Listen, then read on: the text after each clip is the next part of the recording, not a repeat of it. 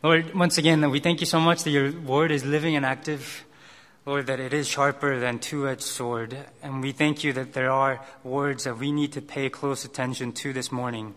And we pray that your Spirit will come and fill me up, that I may speak the word of truth with confidence and with conviction. But also we pray that you'll send down your Spirit upon this congregation, that you'll give them listening hearts, listening minds, that your words may be planted in their hearts and may bear fruit in their lives in the coming week and months and years. And we pray that you will speak to us this morning. In Jesus' name we pray. Amen. I talked to a person this week who was arrested and jailed for something this past year. He talked about his addiction, and he talked about how it was a thing of God's judgment. But he also talked about it as a sign of God's grace, that as he was judged, he had an opportunity to look to God. And as he looked to God, how God showered him with grace. And he talked about how without that sign of judgment, he said he doesn't know where he would have ended up. But because he was arrested, he got to experience God's grace. And as I was hearing this testimony, I thought to myself, well, this is the story of Judges, isn't it? Do you remember the cycle of Judges, A, B, C, D? It starts out with the apostasy, as people abandon their faith in God and worship idols. And then it goes into B, banishment. God banishes them into the hands of the enemies. And because God banishes them, they cry out. That's the C. They cry out to God for help. And in that crying out, God hears their crying out and delivers them. That's the D. And our story of Samson starts familiarly with the A, apostasy. It starts with people abandoning their faith. See verse 1. Again, Israel did evil in the eyes of the Lord. And because they do evil, God banishes them into the hands of Philistines for 40 years. This is actually twice longer than the longest punishment that they received before, which was 20 years. And then later on, we see the deliverance and how God raises up this imperfect deliverer, Samson. But there is something abnormal about this cycle. The A, B, and D are there, but C isn't there in this cycle. They don't cry out. Usually, as God banishes them into the hands of their enemies, people cry out. But here, there's no hint of people crying out to God. There's no crying out. And I told you a while ago that Book of Judges repeats this cycle again and again. But actually, it's not a normal cycle. It's not the same cycle that gets repeated. In fact, it's a downward spiral. It goes down and down. And when we come to Samson's story, we see how lost the Israelites are when it comes to the story of Samson. We see they are near the rock bottom. And I think what's implied here is that after so many years of these foreign rule, they have gotten used to the Philistines. They've become one of them. They don't see anything wrong with living among the idols. They don't see anything wrong with living like one of them. They don't realize that they've been set apart by God to be a nation that's to be holy, to live their lives differently, to point people to God. They've lost their sight. They don't cry out. They've accepted it as part of their reality and have become acclimated to their sins. They don't cry out. So here's the first point. I think sin is deceptive. Sin is deceptive and dangerous because it lures us into self-deception, into thinking that sin is not sin, that sin is okay. Let me tell you what I mean.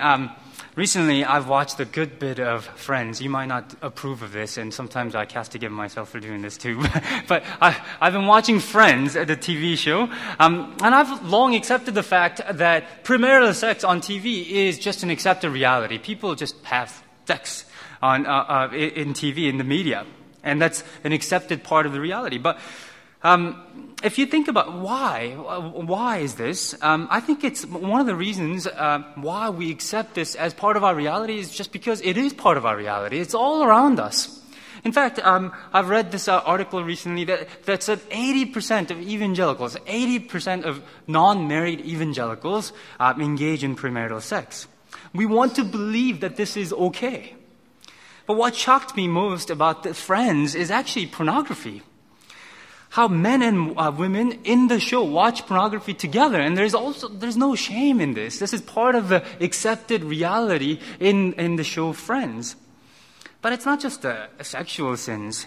Obviously, in many ways, I think in the society of Hong Kong, in the online society that we live in, things that are not okay are being accepted as part of our reality, like downloading illegally music or movies, even books that are available there.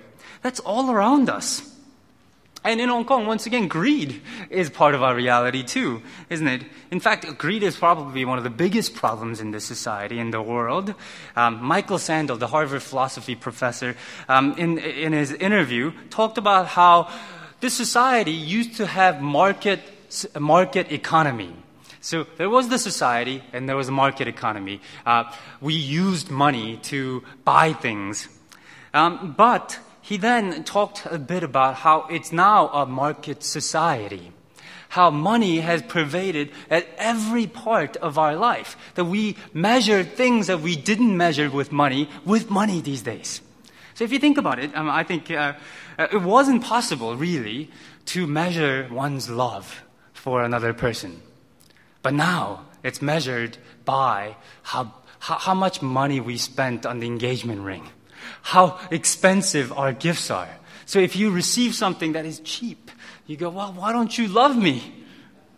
Why don't you spend more money on me? Love is now gauged by how much money we spend on each other. Mammon rules the society. Market society has come. And we don't cry out.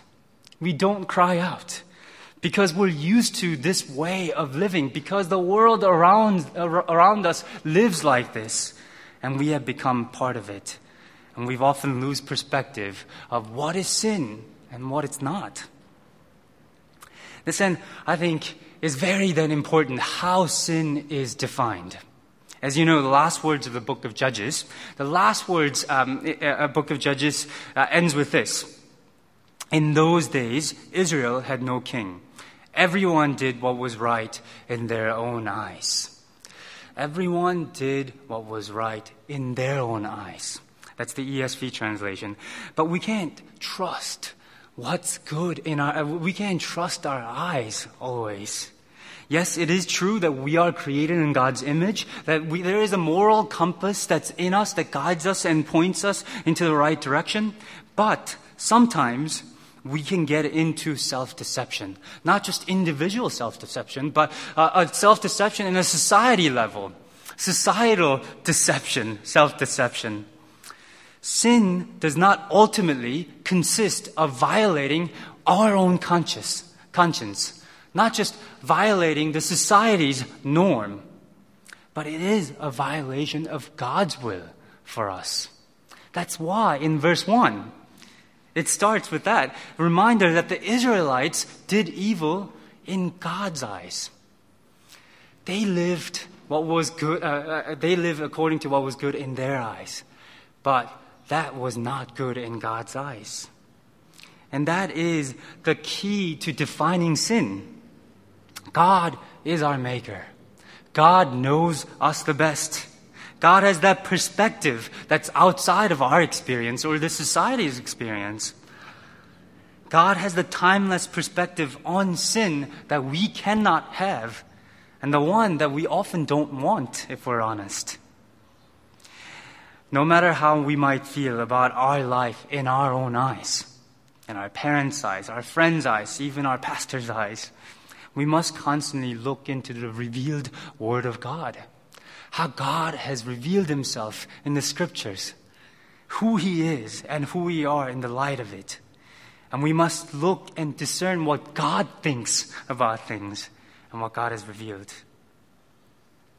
So that aberration, that they didn't cry out, that's astonishing. That they have gotten so used to their sin, so used to being part of that society, that they don't cry out. But actually, the story doesn't end there. But God does still raise up a deliverer, doesn't He? That's the astonishing thing about God. Even as people don't cry out, even as people are completely lost, God still raises up a deliverer. God who is faithful to His promises made to Abraham, Isaac, and Jacob, and Moses, repeated again and again throughout the Old Testament. God is faithful to that promise, and God will save His people. People forget Him, but God does not forget His people. So God sends the angel of Yahweh to Manoah's wife. Manoah, who I think is almost a metaphor for Israel. She's fruitless. She's unable to give birth, as we're told in verses 2 and 3. She's mired in shame because in that culture, not being able to give birth to children brings you shame, and shame to the family. And she could not save herself out of that shame. She could not deliver herself out of that shame. So God comes, and God brings this good news to her. And through her to the wider community of Israel, God will deliver His people. So, God is gracious, God is faithful, God is gracious. And we learn about God and sin here. But also, I think on top of that, this passage teaches us about how God guides us and how to live our lives as well. Remember how the angel of Yahweh appears to guide this family. He first appears to Manoah's wife and tells her that she will give birth to a son, and that son should be set apart as a Nazirite.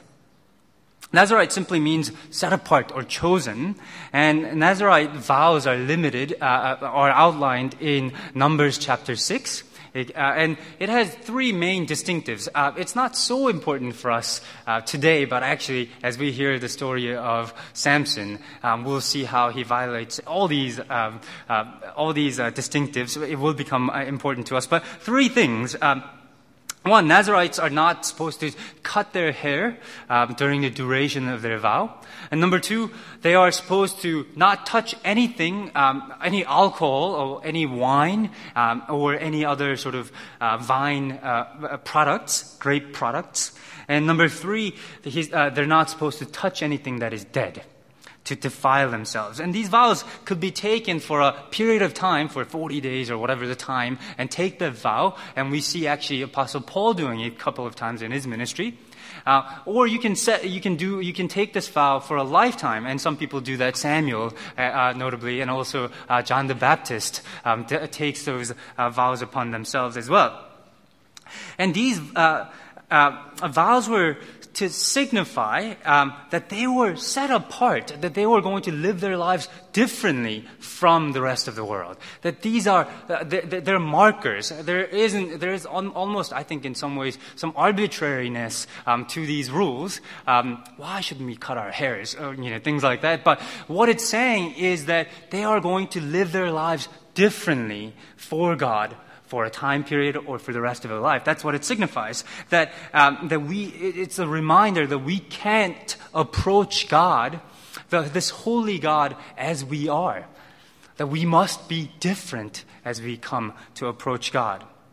So the angel of Yahweh appears to the mother and essentially tells her that the child is going to be set apart from birth. So she's asked not to drink the fermented drinks and things like that. So he receives these instructions in verses 2 to 5.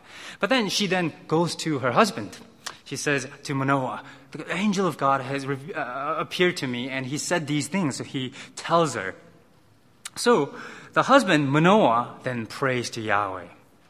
And as I was reading this, some commentaries think that the husband lacked faith. But I don't think this is the case, because when we pay attention to what he asks, he seems to believe his wife. He has faith that this will happen. But then he wants further revelation. He wants more instruction, because he asked in verse 8 that he says, could you send the man of God again and add to give us instruction on how to raise this child? And then God hears this prayer and sends the angel of Yahweh again. He first appears to the wife, and the wife goes and gets Manoah, and Manoah talks to the angel of Yahweh. He asks about the rule that will govern the boy's life and his work. And that's what he was asking for, right? He was going to be born. How am I supposed to raise him? The rule that will govern the boy's life and work. And the angel of Yahweh actually doesn't add anything to the instruction that had given, that he gave to the wife. He just essentially repeats the Nazirite vow. Now, question is then, why does the angel of Yahweh appear if he's not going to reveal anything new? The father wanted further instruction. How am I supposed to raise this boy? What will govern his life and work? But the angel appears and repeats the same information that he had given to the wife. And he seems to want more information from the angel of Yahweh, and so he says, well, why don't you stay here? Let me prepare a goat for you. The angel of Yahweh says then, the food should be sacrificed to Yahweh God. Manoah then asks a bit later in verse 17, still grasping for more information. He goes, what's your name? What's your name in verse 17? Of course, he's asking, because asking somebody for somebody's name is like asking, who are you? Who are you? And the angel of Yahweh replies that it is beyond his understanding. It's too wonderful for him. And he illustrates this as the offering is put on the rock and grain and the goat are being offered. And in the flames, the angel of Yahweh goes up. He ascends into heaven in that blazing fire. And both Manoah and his wife understand immediately what is going on. They finally see the angel of Yahweh is not simply a man. His wife cried out that they have seen God in verse 22. I don't have time to go into all the details, but angel of Yahweh in the Old Testament doesn't seem to be an ordinary angel. Many Christians for a long time have said that angel of Yahweh is an appearance of the pre-incarnate Christ. As angel of Yahweh appears, it's Christ who appears.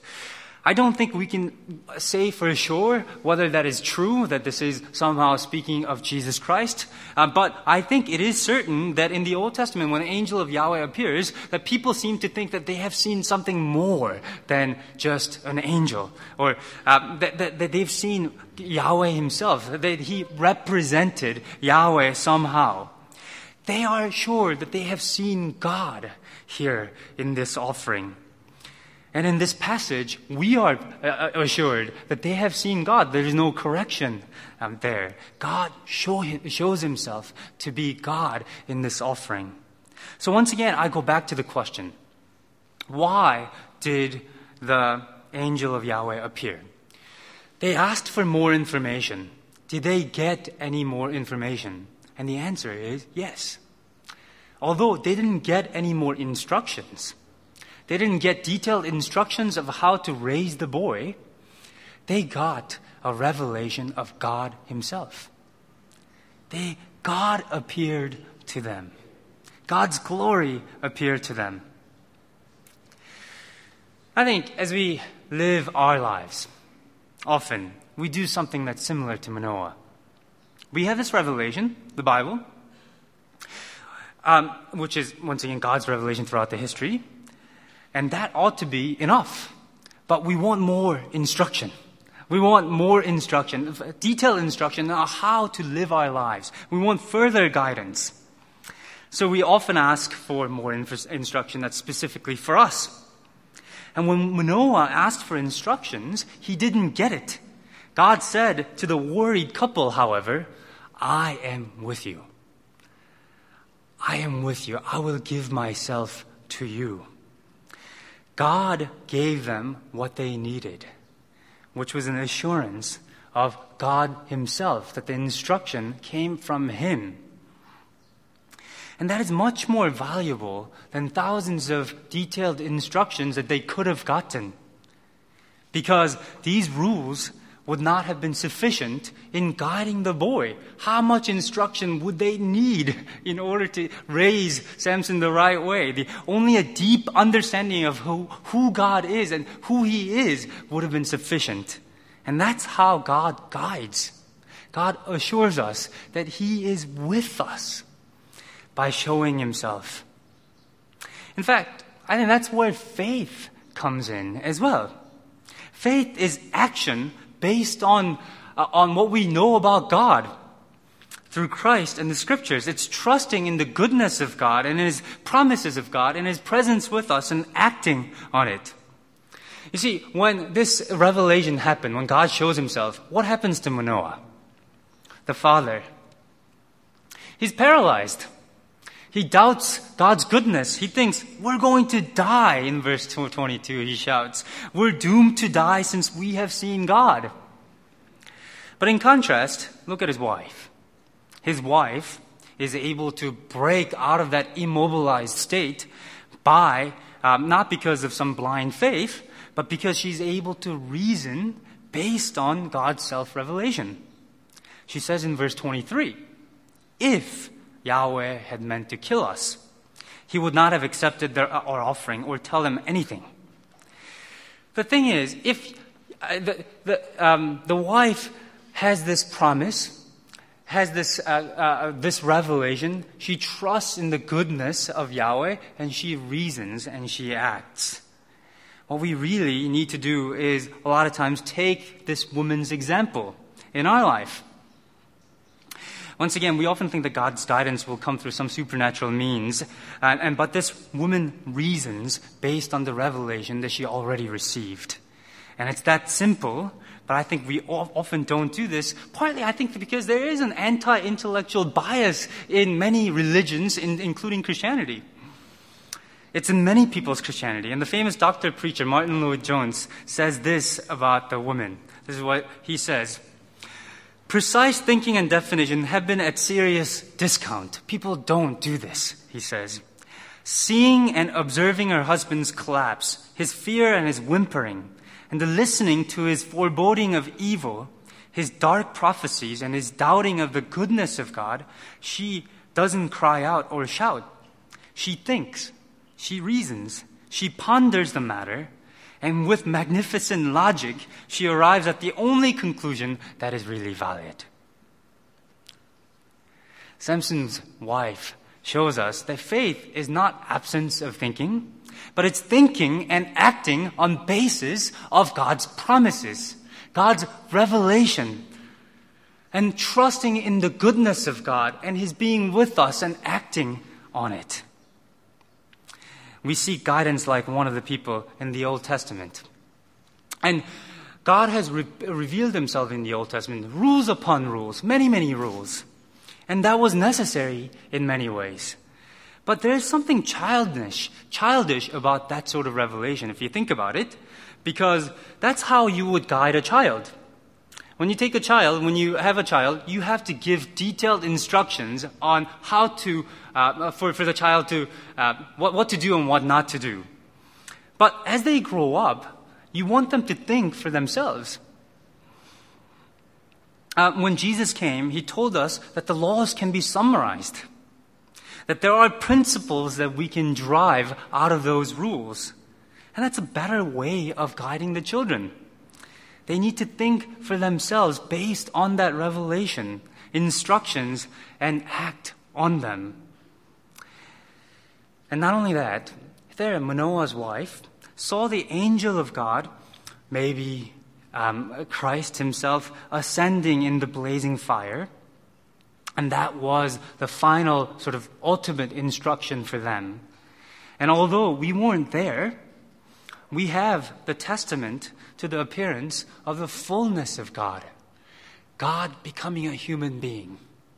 And we have the assurance of His ultimate goodness, the goodness of God on the cross of Jesus Christ. We have the assurance of His being with us because we are sealed with the Holy Spirit, because God pours out His Spirit amongst us. He is with us. Faith is reasoning based on these revelations and acting on them. And I pray that as we go, that we'll be able to trust God, think and reason, and live our lives in the light of all those. Let's pray.